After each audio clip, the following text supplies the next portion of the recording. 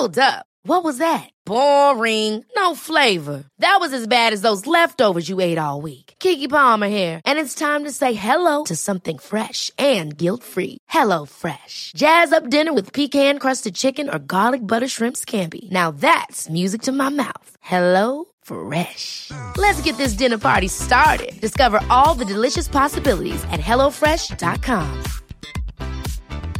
Hey, I'm Ryan Reynolds. Recently, I asked Mint Mobile's legal team if big wireless companies are allowed to raise prices due to inflation. They said yes. And then when I asked if raising prices technically violates those onerous two-year contracts, they said, what the f*** are you talking about, you insane Hollywood ass f- So to recap, we're cutting the price of Mint Unlimited from $30 a month to just $15 a month. Give it a try at mintmobile.com/switch. $45 up front for 3 months plus taxes and fees. Promo rate for new customers for limited time. Unlimited more than 40 gigabytes per month. Slows full terms at mintmobile.com.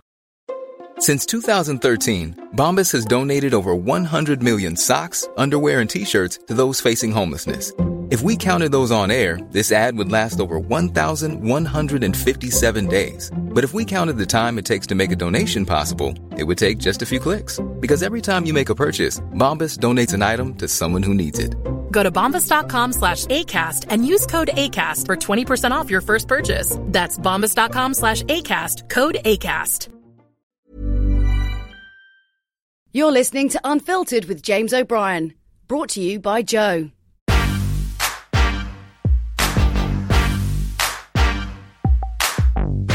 Hello and welcome to Unfiltered with me, James O'Brien, featuring this week, man, I'm so excited about this. It's Shaun Ryder in the house. Happy Mondays and Black Grape, of course. He's back on tour with Black Grape in September, through to November. You can find out more at blackgrapeofficial.com. And I am in that horrible situation where someone who I first started thinking was awesome in about 1988, I'm about to meet for the very first time.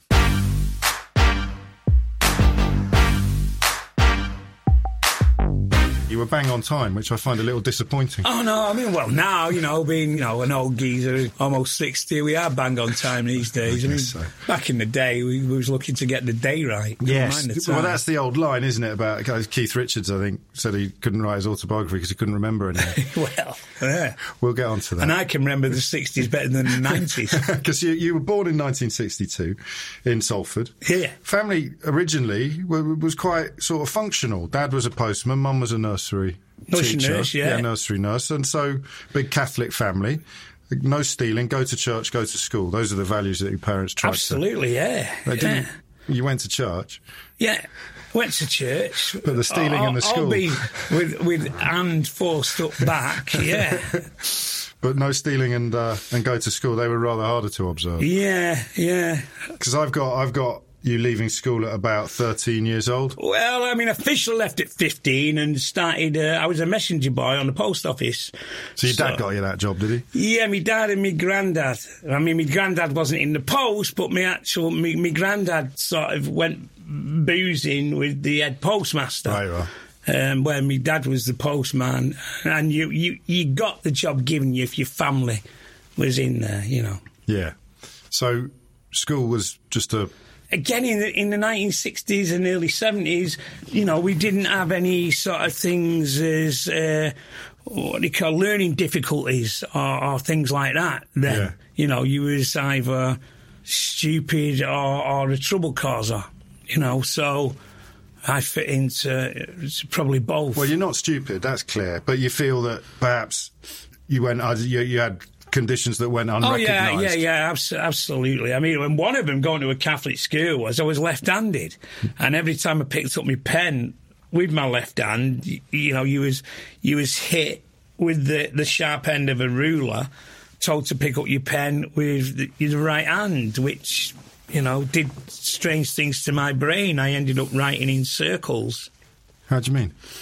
Well, when it's hit with that hand, when your pen's in that hand... Every single time, yeah, and then you have to pick it up with that. Yeah. So you'd be writing with that, then you'd pick it up with that, and my sort of writing then went underneath and round. Flipping it. With the right hand, which I wasn't naturally right-handed. I was naturally left-handed, like I still played football with the left leg. Sure.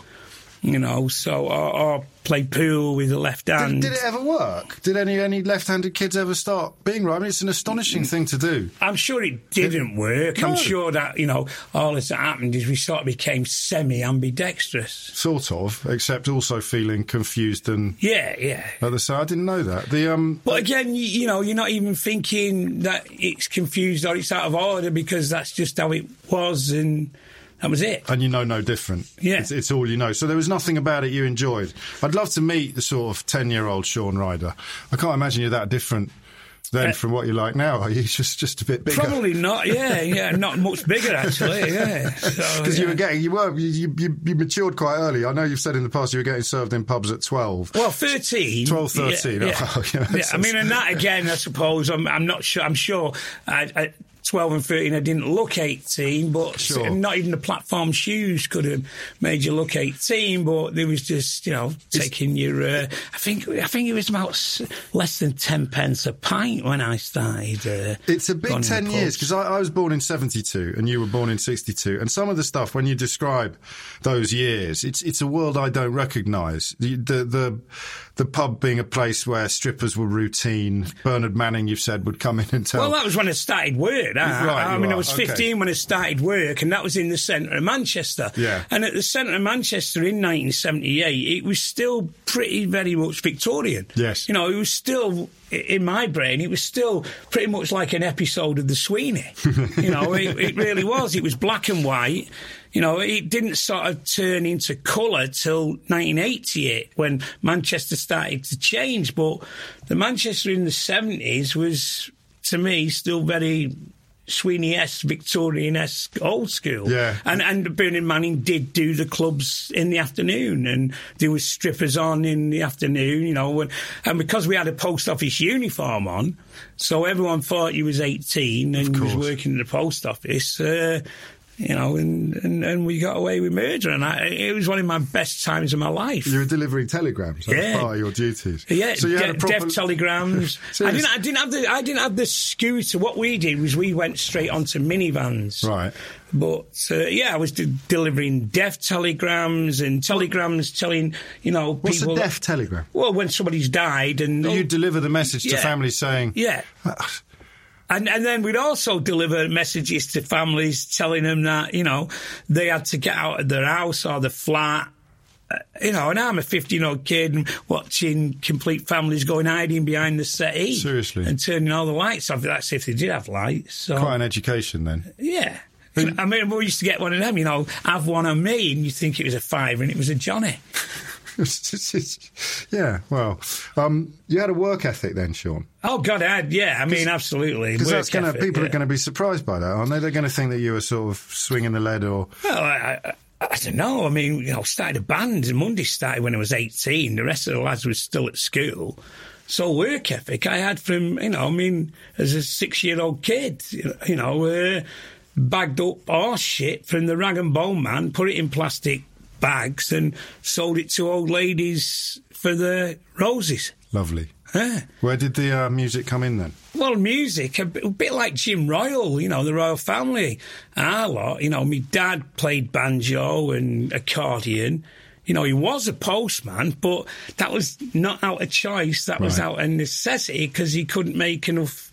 You know, he had to have a steady job as well as doing the clubs. He had a crack at... He was a stand-up and he did a bit of folk music. Yeah, stand-up, folk music, you name it. He had to go at it all. So would they get you up on the kitchen table to perform when you were a kid, or would you just join in? That. I mean, I sort of do want away from all that. I used to, my dad's doing that, and then I would get away from it, you know, and probably go and rob next doors or something. So, hang on, we'll get on to that. So, what was the first instrument you picked up? God, I mean... Yeah, drums and stuff, things that you could bang. Yeah, you could play a bit.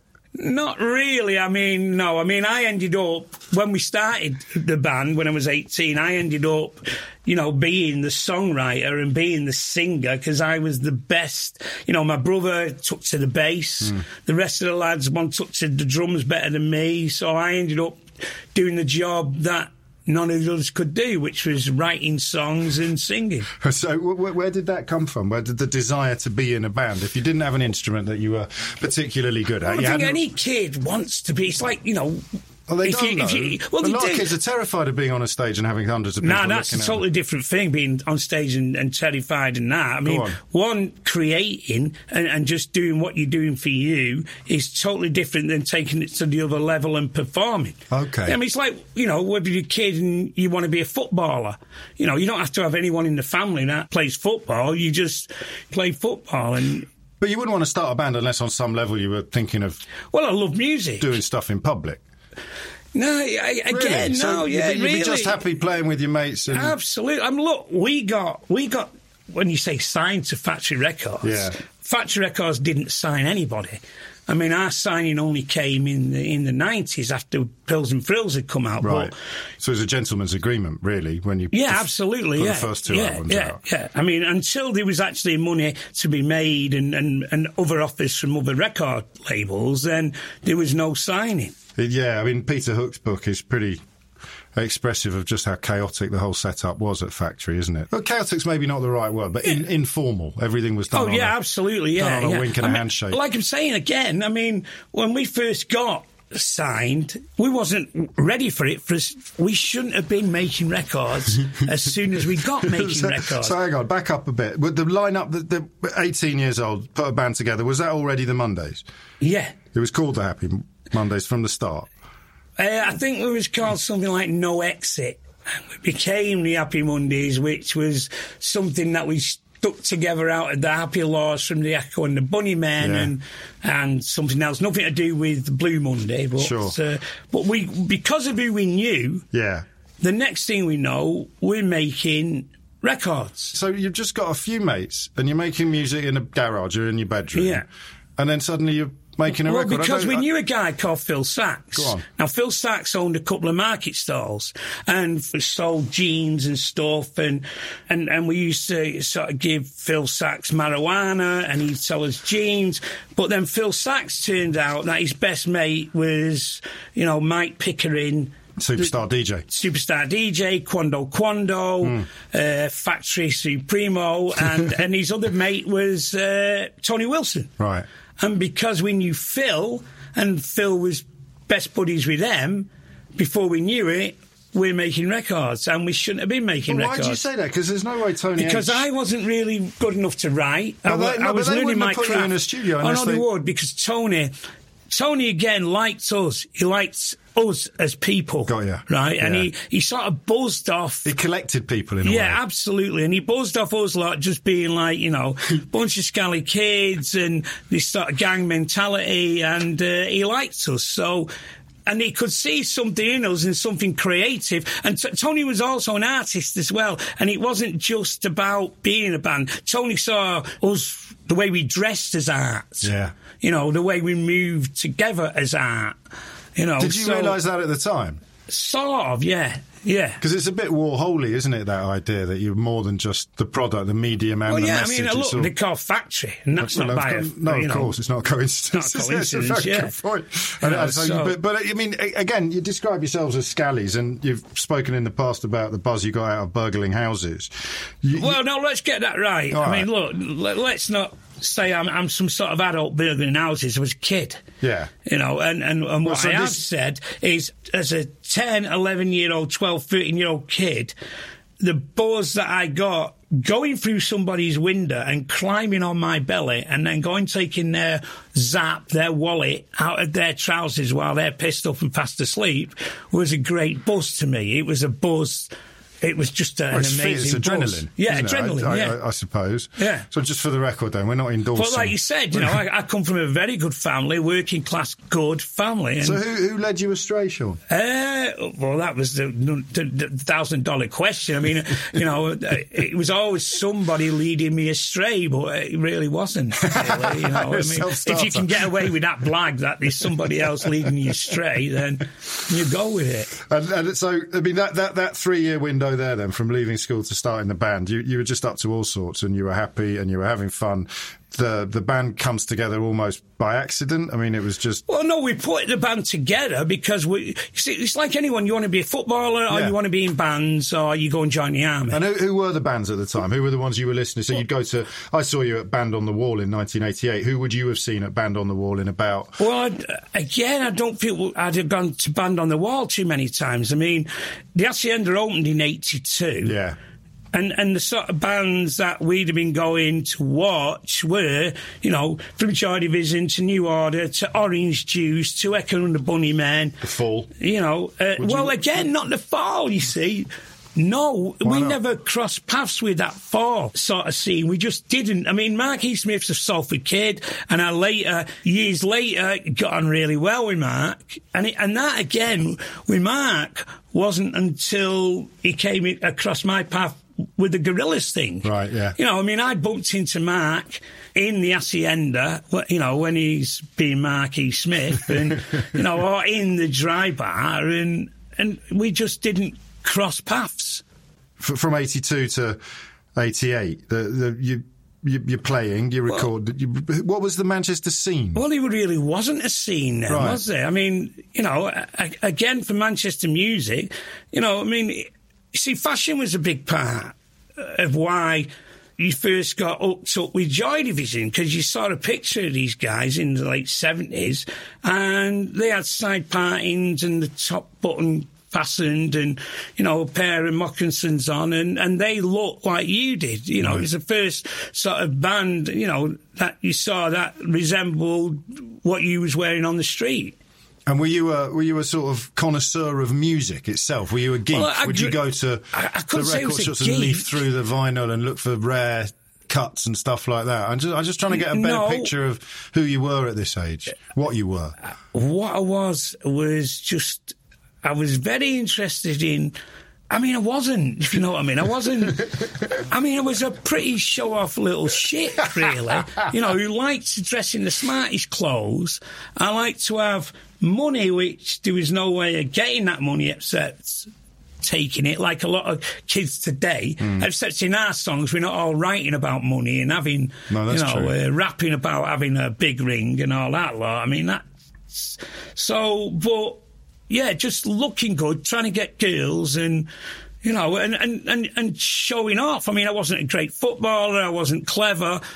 So, you wanted to get girls, you wanted the smartest clothes and, and we joined a band because we all liked music and we liked, the Beatles and the Stones and the Doors and, and watching documentaries like Altamont and the Rolling Stones and stuff, and and all the bands like Madness and the Specials and everything else. And rather than, like you just said, going obsessing over the latest this and that, it really wasn't that. The only thing that I really, really had an interest in was clothes and money.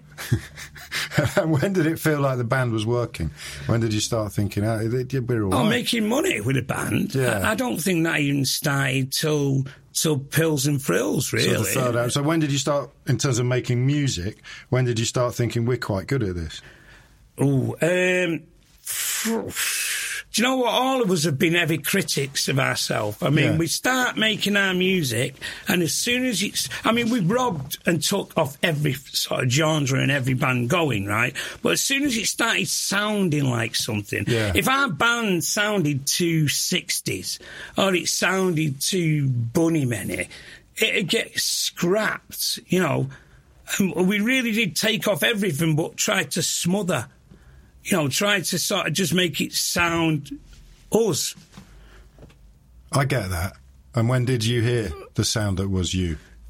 Well, sort of when we did the first album. I mean, that first album that we did with John Cale producing it, which is Squirrel and G-Man, pretty much John Cale sort of pressed play and record. There wasn't really any production on that. There wasn't a lot of overdubbing or this or that. John sort of got us all sort of plugged in and said, go. We started playing. He pressed play and record. And that was how we sounded at the time on that first album. It's just how we sounded in a rehearsal space. Got you. And I mean, how are you processing that? Somebody like John Cale, you know, a bunch of scallies put a band together. Well, you know what? That didn't even really register. Did it not? No, because, well, do you know what? If that had been the lead singer out of Mud, then it might have registered more. Oh, okay. So it's just frame of reference. I mean, again, we'd all discovered Velvet Underground, you know, and listening to it and you know, again, through getting stoned and smashed on various drugs, and then put this album on because that goes with that drug, you know, but really going John Cale, he didn't really impress us or anything. In fact, to the guitarist, it meant absolutely nothing. Didn't even know who he was. No. So we've got the lineup now in place on the first album. It's the same as the lineup on the third album. Same as it always ever has been. Where did Bez slot into proceedings? At what point did you sort of... Well, Bez came in around about 83 or 84. The four of them all went to the same school, so they all knew each other. Me and our kid went to the left-footed school. We was all from the same area. And then when Bez, I don't know whether he'd either come out of Borstal or he'd come back from wherever he'd been, and then we just hooked up. It was another local head that you knew from around the area, and me and him started palling around together, again through drugs and through LSD. He's on stage with us, and I thought that this would be great because this would make our band totally different than anyone else at the time. Because we wasn't, you know, the best musicians, we wasn't the best writers at the time. We was learning, and we learned our craft under being sort of signed and making records. You know, so... I mean, basically, like, Bez looks great, he dresses great, he's going to look great on video, and he's got to come in the band, and it makes us different than any other band. And if I'd met you then and I'd said, what does he do in the band, what would you have said? Freaky dancer. and your best mate? Yeah. Pretty much. Yeah. Your partner in crime? Yeah. And what I mean at this, because here's the thing about you, mate, that I find most interesting is I've loved the Happy Monday since I was 16 years old. Musically, before I knew any of the backstory, before I knew about the debauchery or the drugs or any of the naughtiness, or just this album sitting in a valley in North Yorkshire. 16th birthday, my mates bought me Bummed, the second album, and I'd never heard anything like it in my life. So before I found out about the legend that is Bez and the lost years of Shaun Ryder, I just thought you were a brilliant band. Yeah. And I think a lot of people watching this, maybe, although they'd be familiar with the music, it's almost as if the legend overtook. Well, do you know what? It just depends on what age group you're talking about. It does, doesn't it? It really does. Our fan base now, it's really weird. We go from...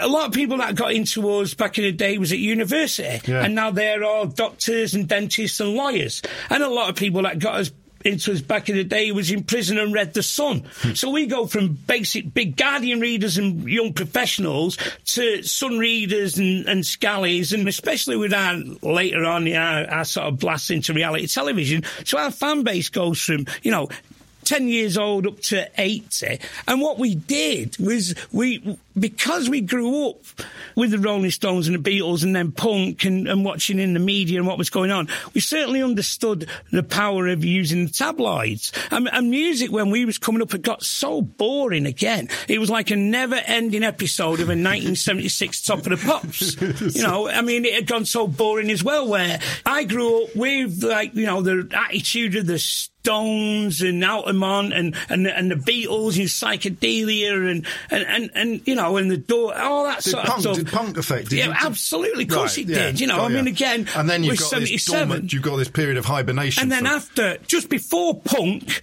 it becomes really boring. Well, again, that happened again in somewhere in the early 80s.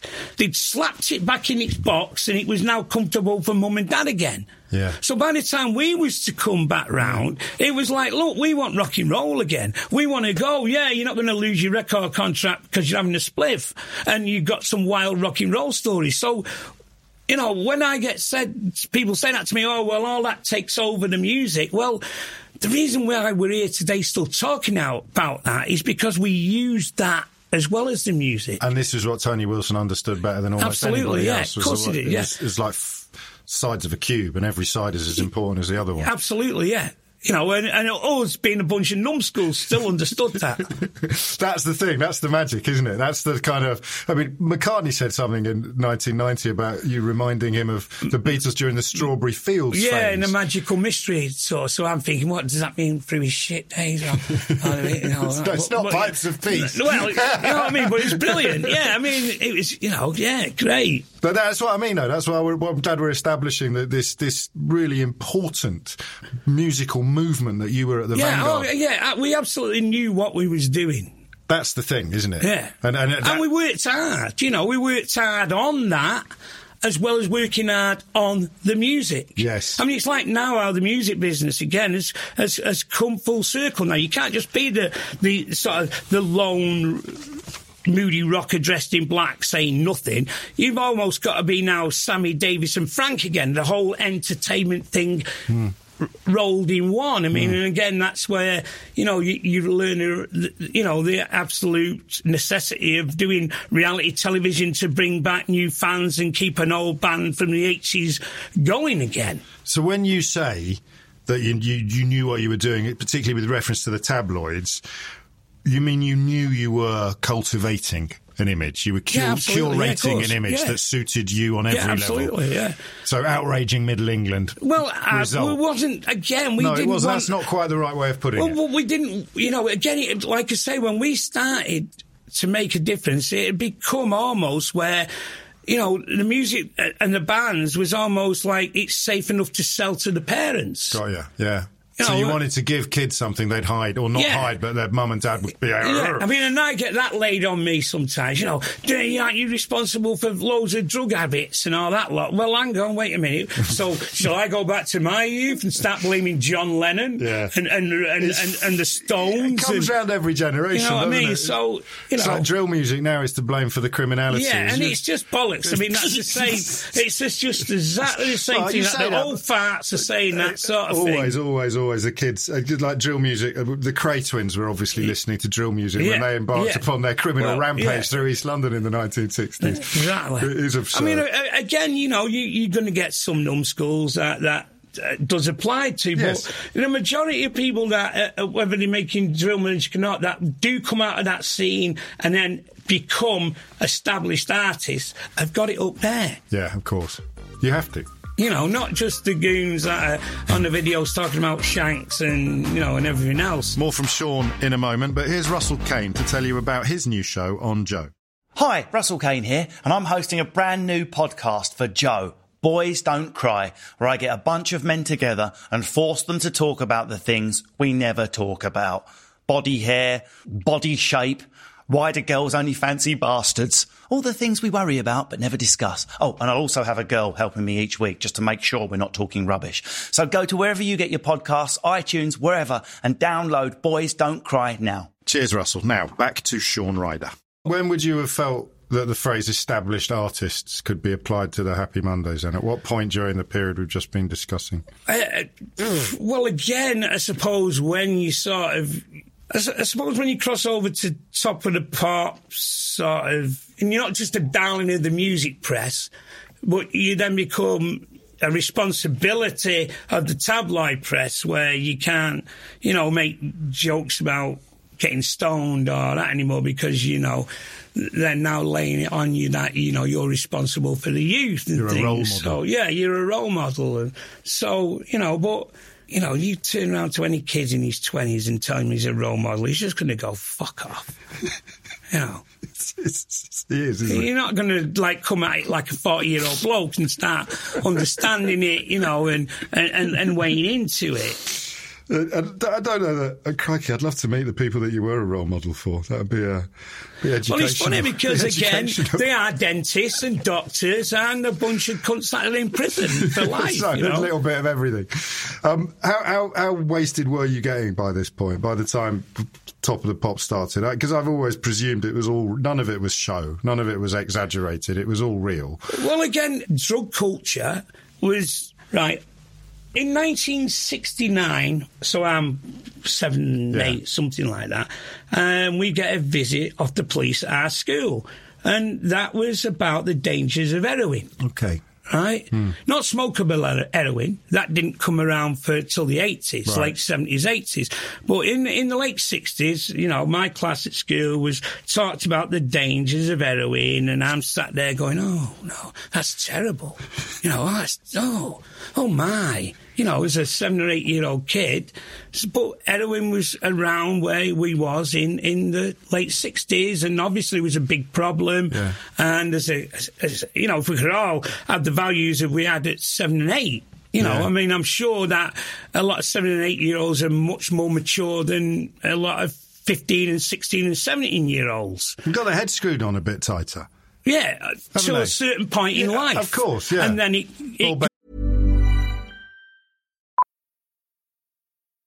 Millions of people have lost weight with personalized plans from Noom. Like Evan, who can't stand salads and still lost 50 pounds. Salads generally for most people are the easy button, right? For me, that wasn't an option. I never really was a salad guy. That's just not who I am. But Noom worked for me. Get your personalized plan today at Noom.com. Real Noom user compensated to provide their story. In 4 weeks, the typical Noom user can expect to lose 1 to 2 pounds per week. Individual results may vary. Hey, it's Ryan Reynolds, and I'm here with Keith, co-star of my upcoming film, If, only in theaters May 17th. Do you want to tell people the big news?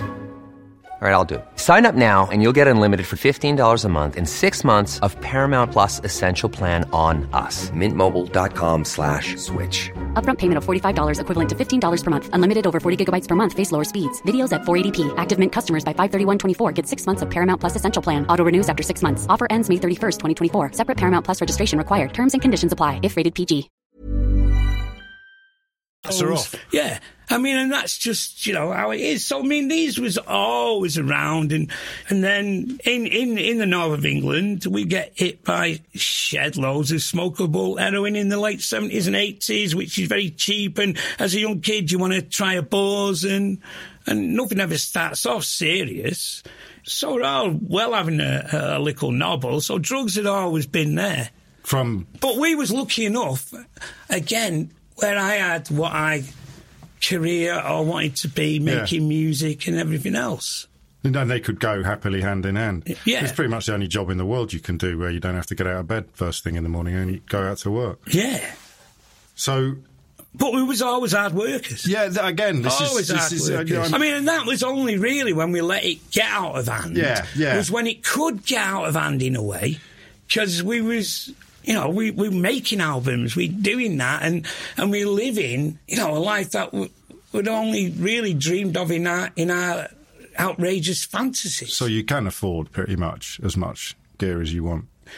Yeah, and you know what? And when you're in position, you don't even have to pay for it as well, do you? No, I guess not, because people want to be with you, people want to hang out with you. Yeah, and probably most of our mates was heroin dealers that you grew up with and sat next to in class, who wanted to be on the guest list. And so now we get to the Top of the Pops years, the breakthrough, the third album, the fame, the infamy.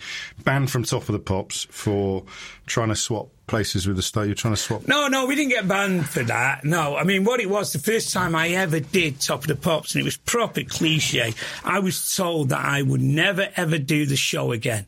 By the guy who was in charge of Top of the Pops at the time, he told me that you'll never do this again. And basically it's because, you know... Would this be Step On or Kinky Afro? No, it was... Before that? It was either Kinky Afro or Hallelujah. Oh, okay, yeah. But, you know, we was told... I mean, and all as it was, we was giggling, and this guy didn't like us giggling, who was the boss at the time, and when he told me to shut up, and I'm a young, silly kid, and I mean, this guy's probably never been told to fuck off and do one before. You know, he's the big boss at Top of the Pops, and, you know, some snotty kid says, fuck off, knobhead, do one. Who the fuck are you? Well, I'm the boss at Top of the Pops. Well, I give 2 fucks. And he never come across that, obviously, and he banned me for life. And and the mad thing was, by the next time he was there to do it again, he'd gone. Right. So it was a full, you will never darken our doorstep again. Yeah, it was one of them. Back when the next record when comes you out. know, you are going to laugh at that, aren't you, as a kid? Yes. You're not going to sit up and take attention and start going, oh, yes, sir. Well, I don't know, because what you've just done is remind me of what came immediately before, which was very...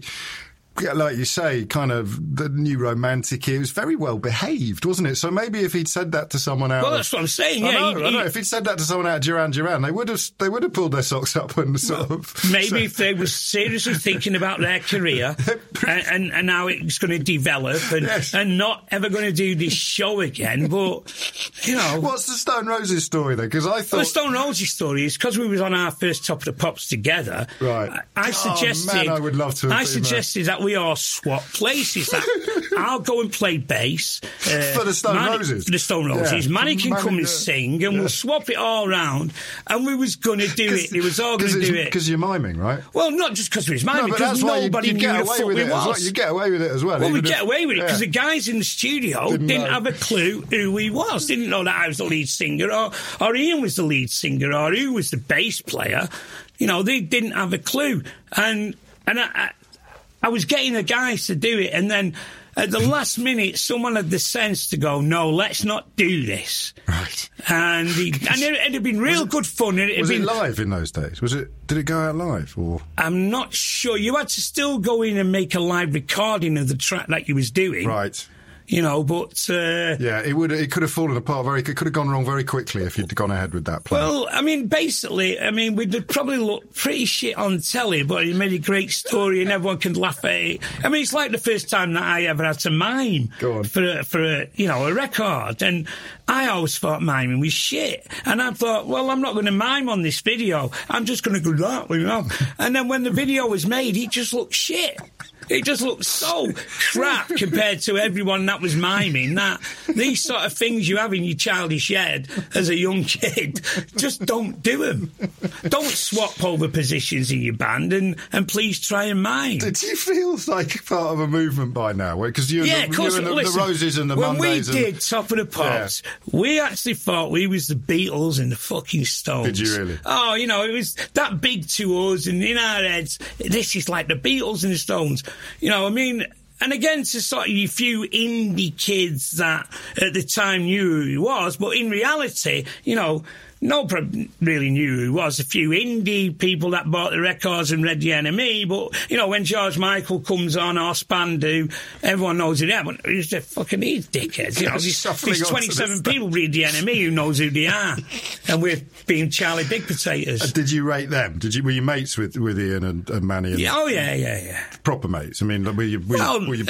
There was no clique. Look, there was none of that clique going. It used to get me when, back in the day, that, the sort of journalists would try and string us all together. And I used to think, fuck that, I like to take that better than I do the Spiral Carpets, which... and we're all great buddies now, and Clint's fantastic, and, but it used anything. It's like, I'd purposely go around saying that, I fucking hate this or I hate that, just because people thought, I would like that. Yeah. I'd be into that. So, And as a result of this, it was interesting you talked about Manchester being monochrome when you were growing up, because suddenly Manchester went Technicolor. Yeah, it did. As a result of what you're describing. As a result of Margaret Thatcher closing down all the industries. Yeah. And then developing this thing for all people in struggling bands called the Enterprise Allowance Scheme. Yeah. Which, I thought we was the only band that started on the Enterprise Allowance Scheme, but the more that I've spoke to other bands from our era, we all started on the Enterprise Allowance Scheme. Because it kept you off the unemployment figures. Well, what it did do, right, you went on the Enterprise Allowance, and instead of getting, £80 a fortnight, you got £80 a week. Yeah.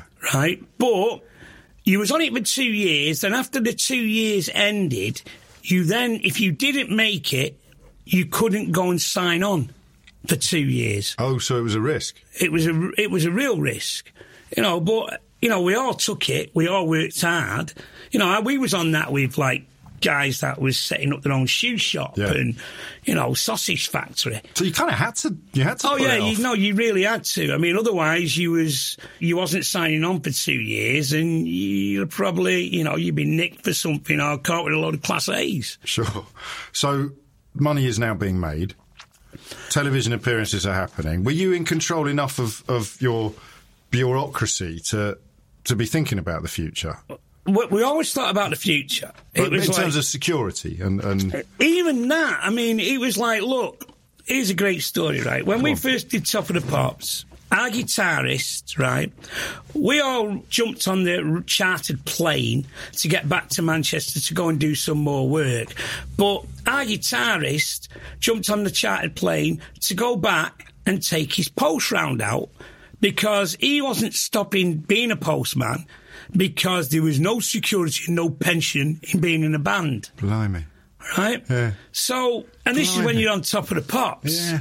So if you did think too much about security, you know, and you see, the thing was, there was none of this with us. There was no, hey, let's get a job as well as doing this, because if it doesn't work, we've always got this to be backed up, and we'll get this career going in that, and then we'll make this pay for that while we finance our being in a band. It was all or fucking nothing. So you had to be at your band, you know, 24/7, 365 days a week and hours in the day. And there was no, I'm going off to work a shift in that thing there. It was like, we're into it.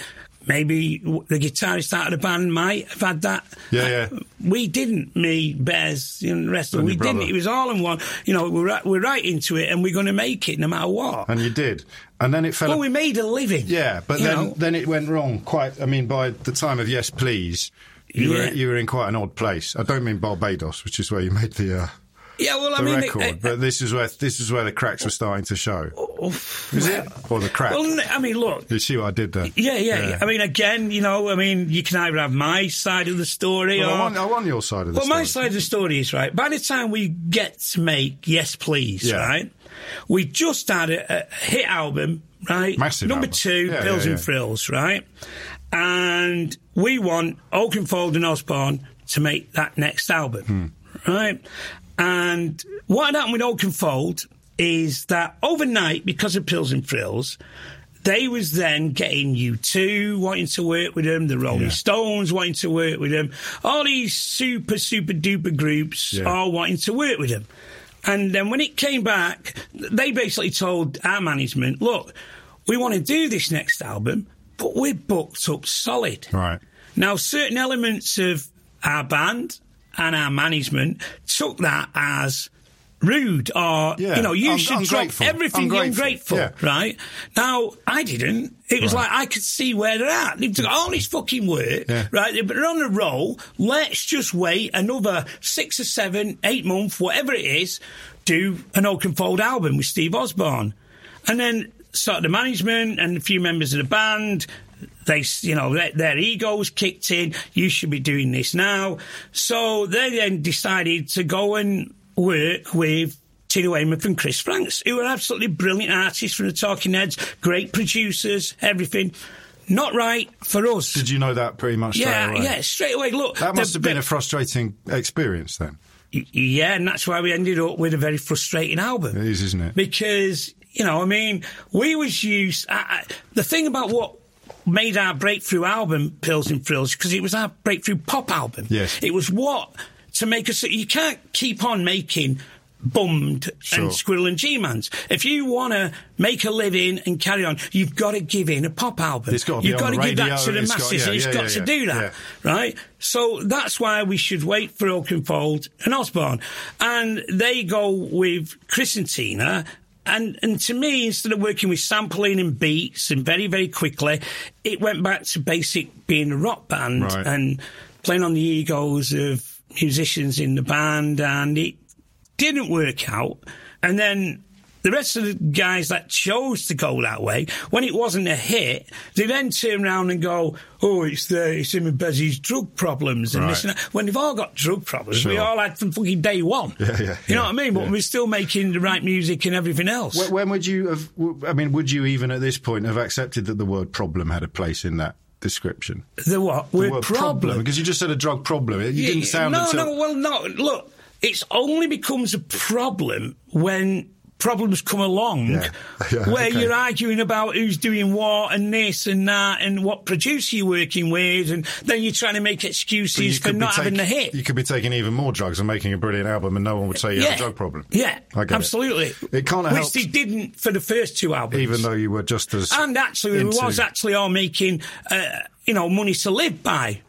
by then. You know what I mean? Everyone, you know, it wasn't like it was before. So I really couldn't see why he was all behaving like he was. I mean, and a lot of that was to do with you make it in a band and things happen, and everyone has different ways of dealing with things, you know, and success and everything else, and then egos take over and everything else, and that's all part of being young guys and getting through it. And the same thing was happening to the Stone Roses at roughly the same time as well, wasn't it? You know, and the mad thing was we'd all sort of, the only books we'd ever read was, you know, about rock and roll, this, and, you know, and what the Beatles did at that time of life and what they did, you know what I mean? And the Yoko Onos. So you could see all these sort of cliches. Like you're supposed to do it. Yeah, you know, and all these cliches come along and you're going, look, there they are, the cliches. They're just fucking them. You're having exactly the same thing now and you're falling for it. So, well, right. A couple of things. You tell me whether they're part of the legend or whether they actually happened. Were you in Barbados in an attempt to keep you and Paul away from heroin? Yes, and there was no heroin in Barbados, But there were other things, as well, which you enthusiastically... I mean, but that was it. We was actually in Barbados as well, because that's where Chris and Tina, of course, was pretty much based. Studio. You know, no, I get that. And the other one was, and this can't have helped in the album-making process, that you didn't really get around to writing any lyrics until quite late in the process. Well, again, I didn't get around to writing any lyrics because I didn't feel like there was anything to write lyrics. Look, if I'm getting exciting, fantastic beats, right, and I'm excited about the work I'm doing, then you're going to get it all day. I just wasn't excited about the work I was being involved in. So the band was never going to survive that. It breaks up in 93, been various reunions since. Well, I mean, those rest of those guys picked who they wanted to work on the album, and they picked where they wanted to record it and everything else. And when it was a fucking failure, the whole thing, they then blamed me.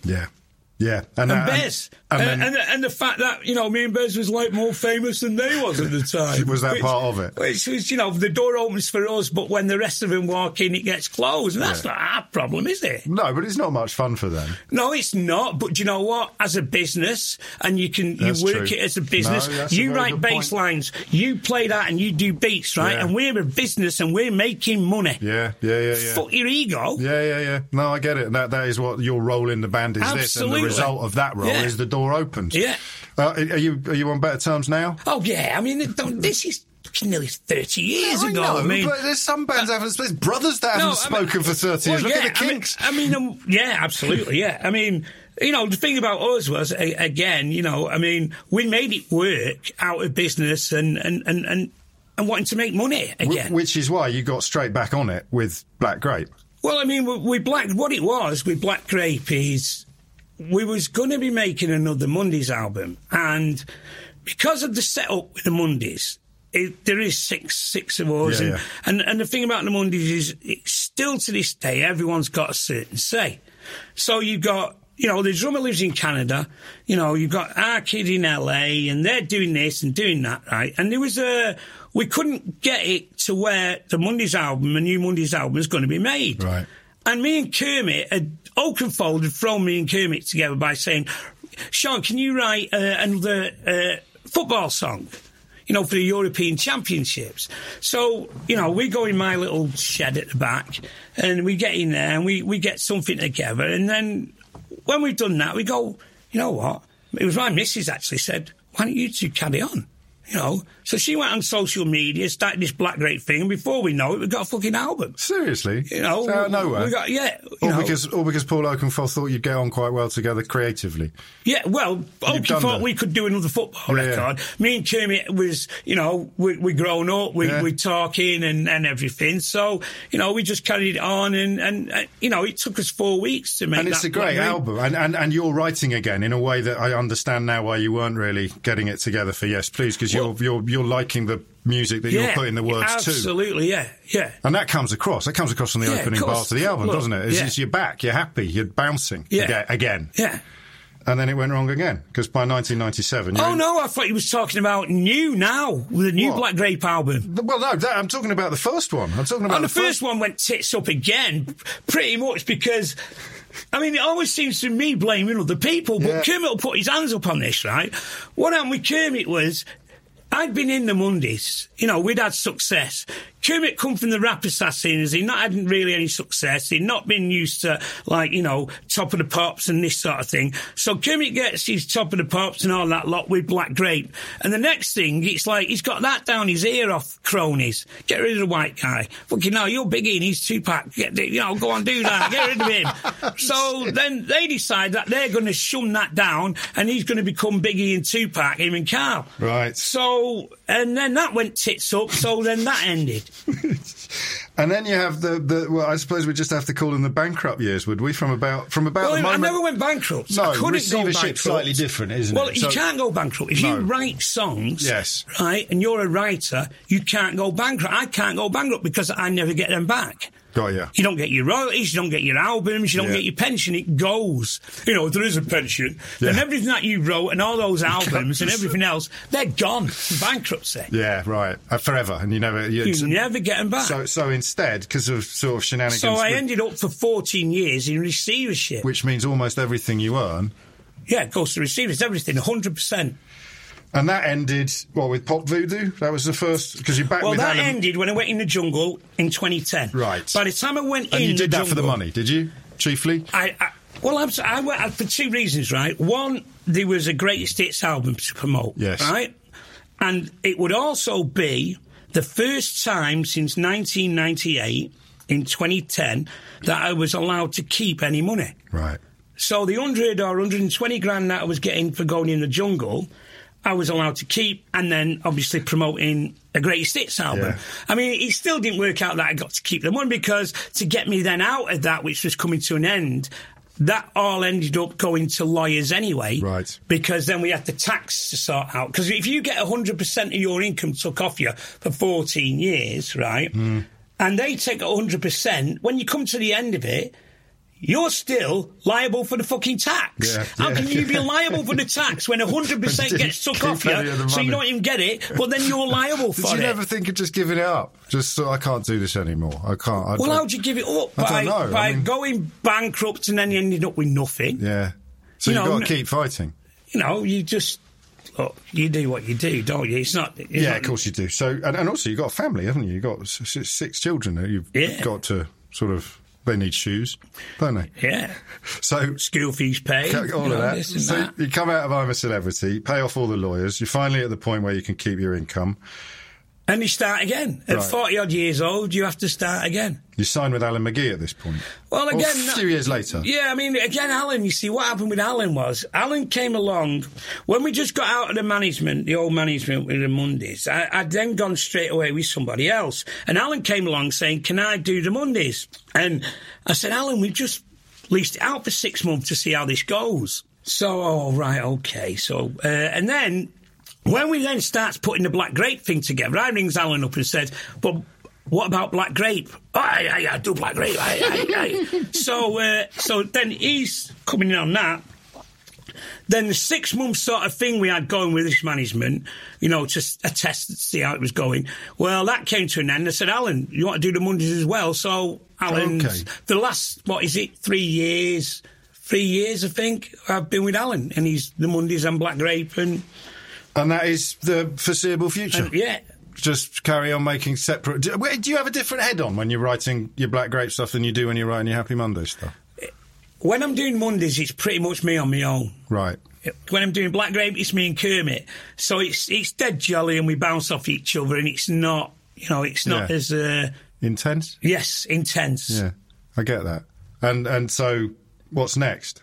Pop Voodoo was the last album. Yeah, we're only just promoting that now. I mean, that came out at the end of 2017, but we're only now just promoting that because of how things with the Mondays and what we was doing and everything else and other TV shows and shit that we had to do. Now we're only sort of just getting onto touring it. So, and if I said, because it's a cracking album, but I think you've already answered this, but I'm going to ask you again anyway. What would be a typical Black Grape fan then at this point in proceedings?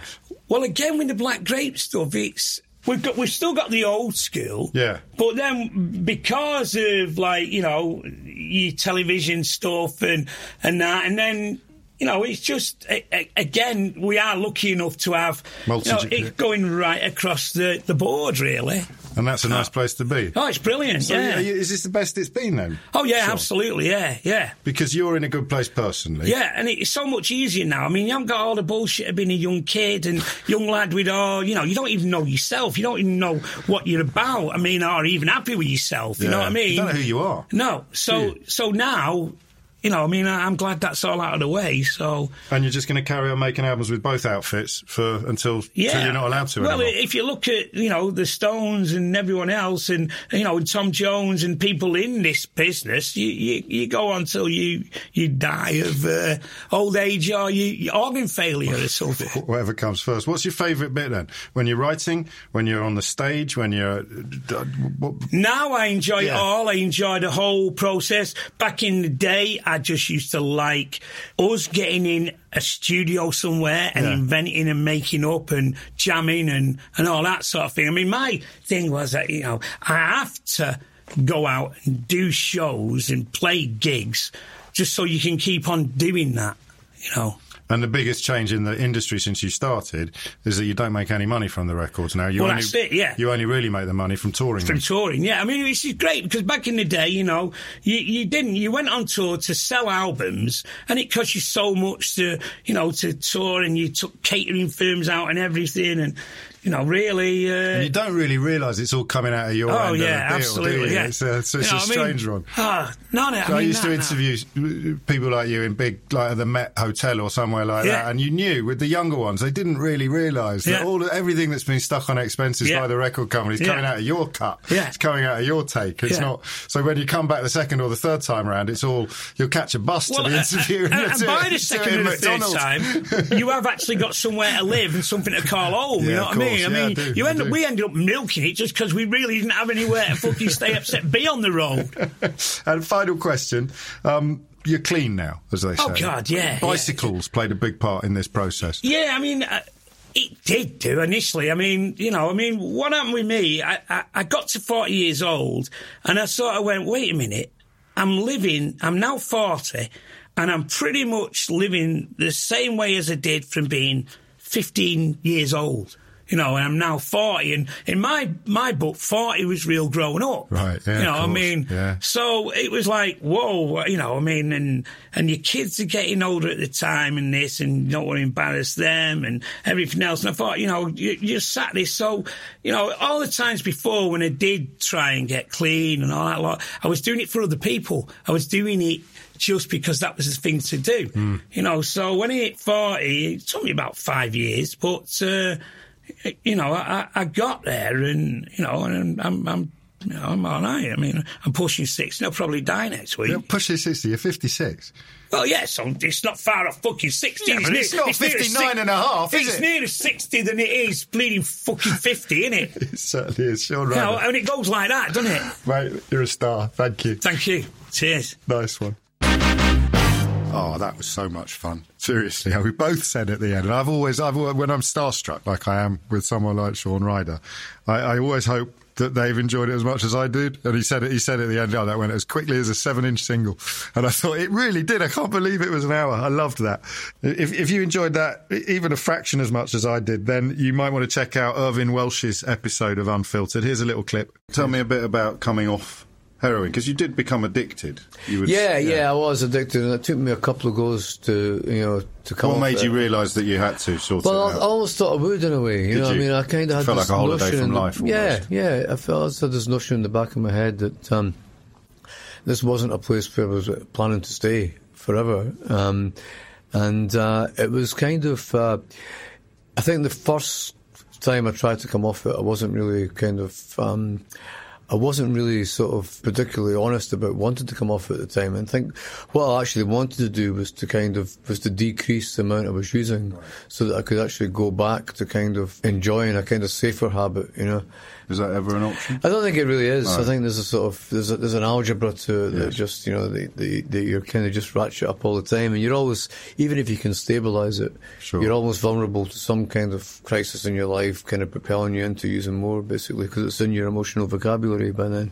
So do go back and check that out, along with the rest of the Unfiltered back catalogue. Don't forget, while you're there, to subscribe to the whole series.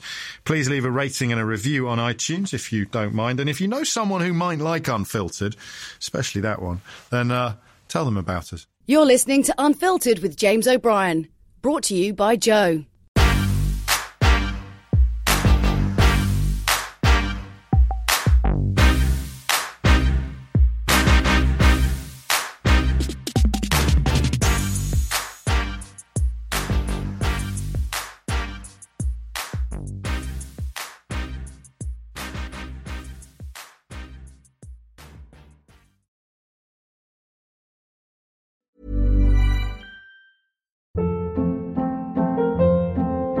Hold up. What was that? Boring. No flavor. That was as bad as those leftovers you ate all week. Keke Palmer here, and it's time to say hello to something fresh and guilt-free. Hello Fresh. Jazz up dinner with pecan-crusted chicken or garlic butter shrimp scampi. Now that's music to my mouth. Hello Fresh. Let's get this dinner party started. Discover all the delicious possibilities at HelloFresh.com.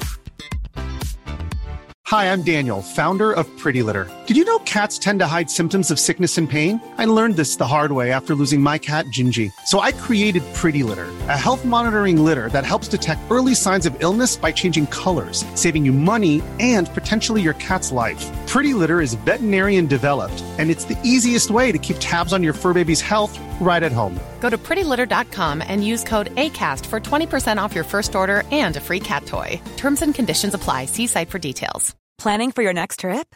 Elevate your travel style with Quince. Quince has all the jet-setting essentials you'll want for your next getaway, like European linen, premium luggage options, buttery soft Italian leather bags, and so much more.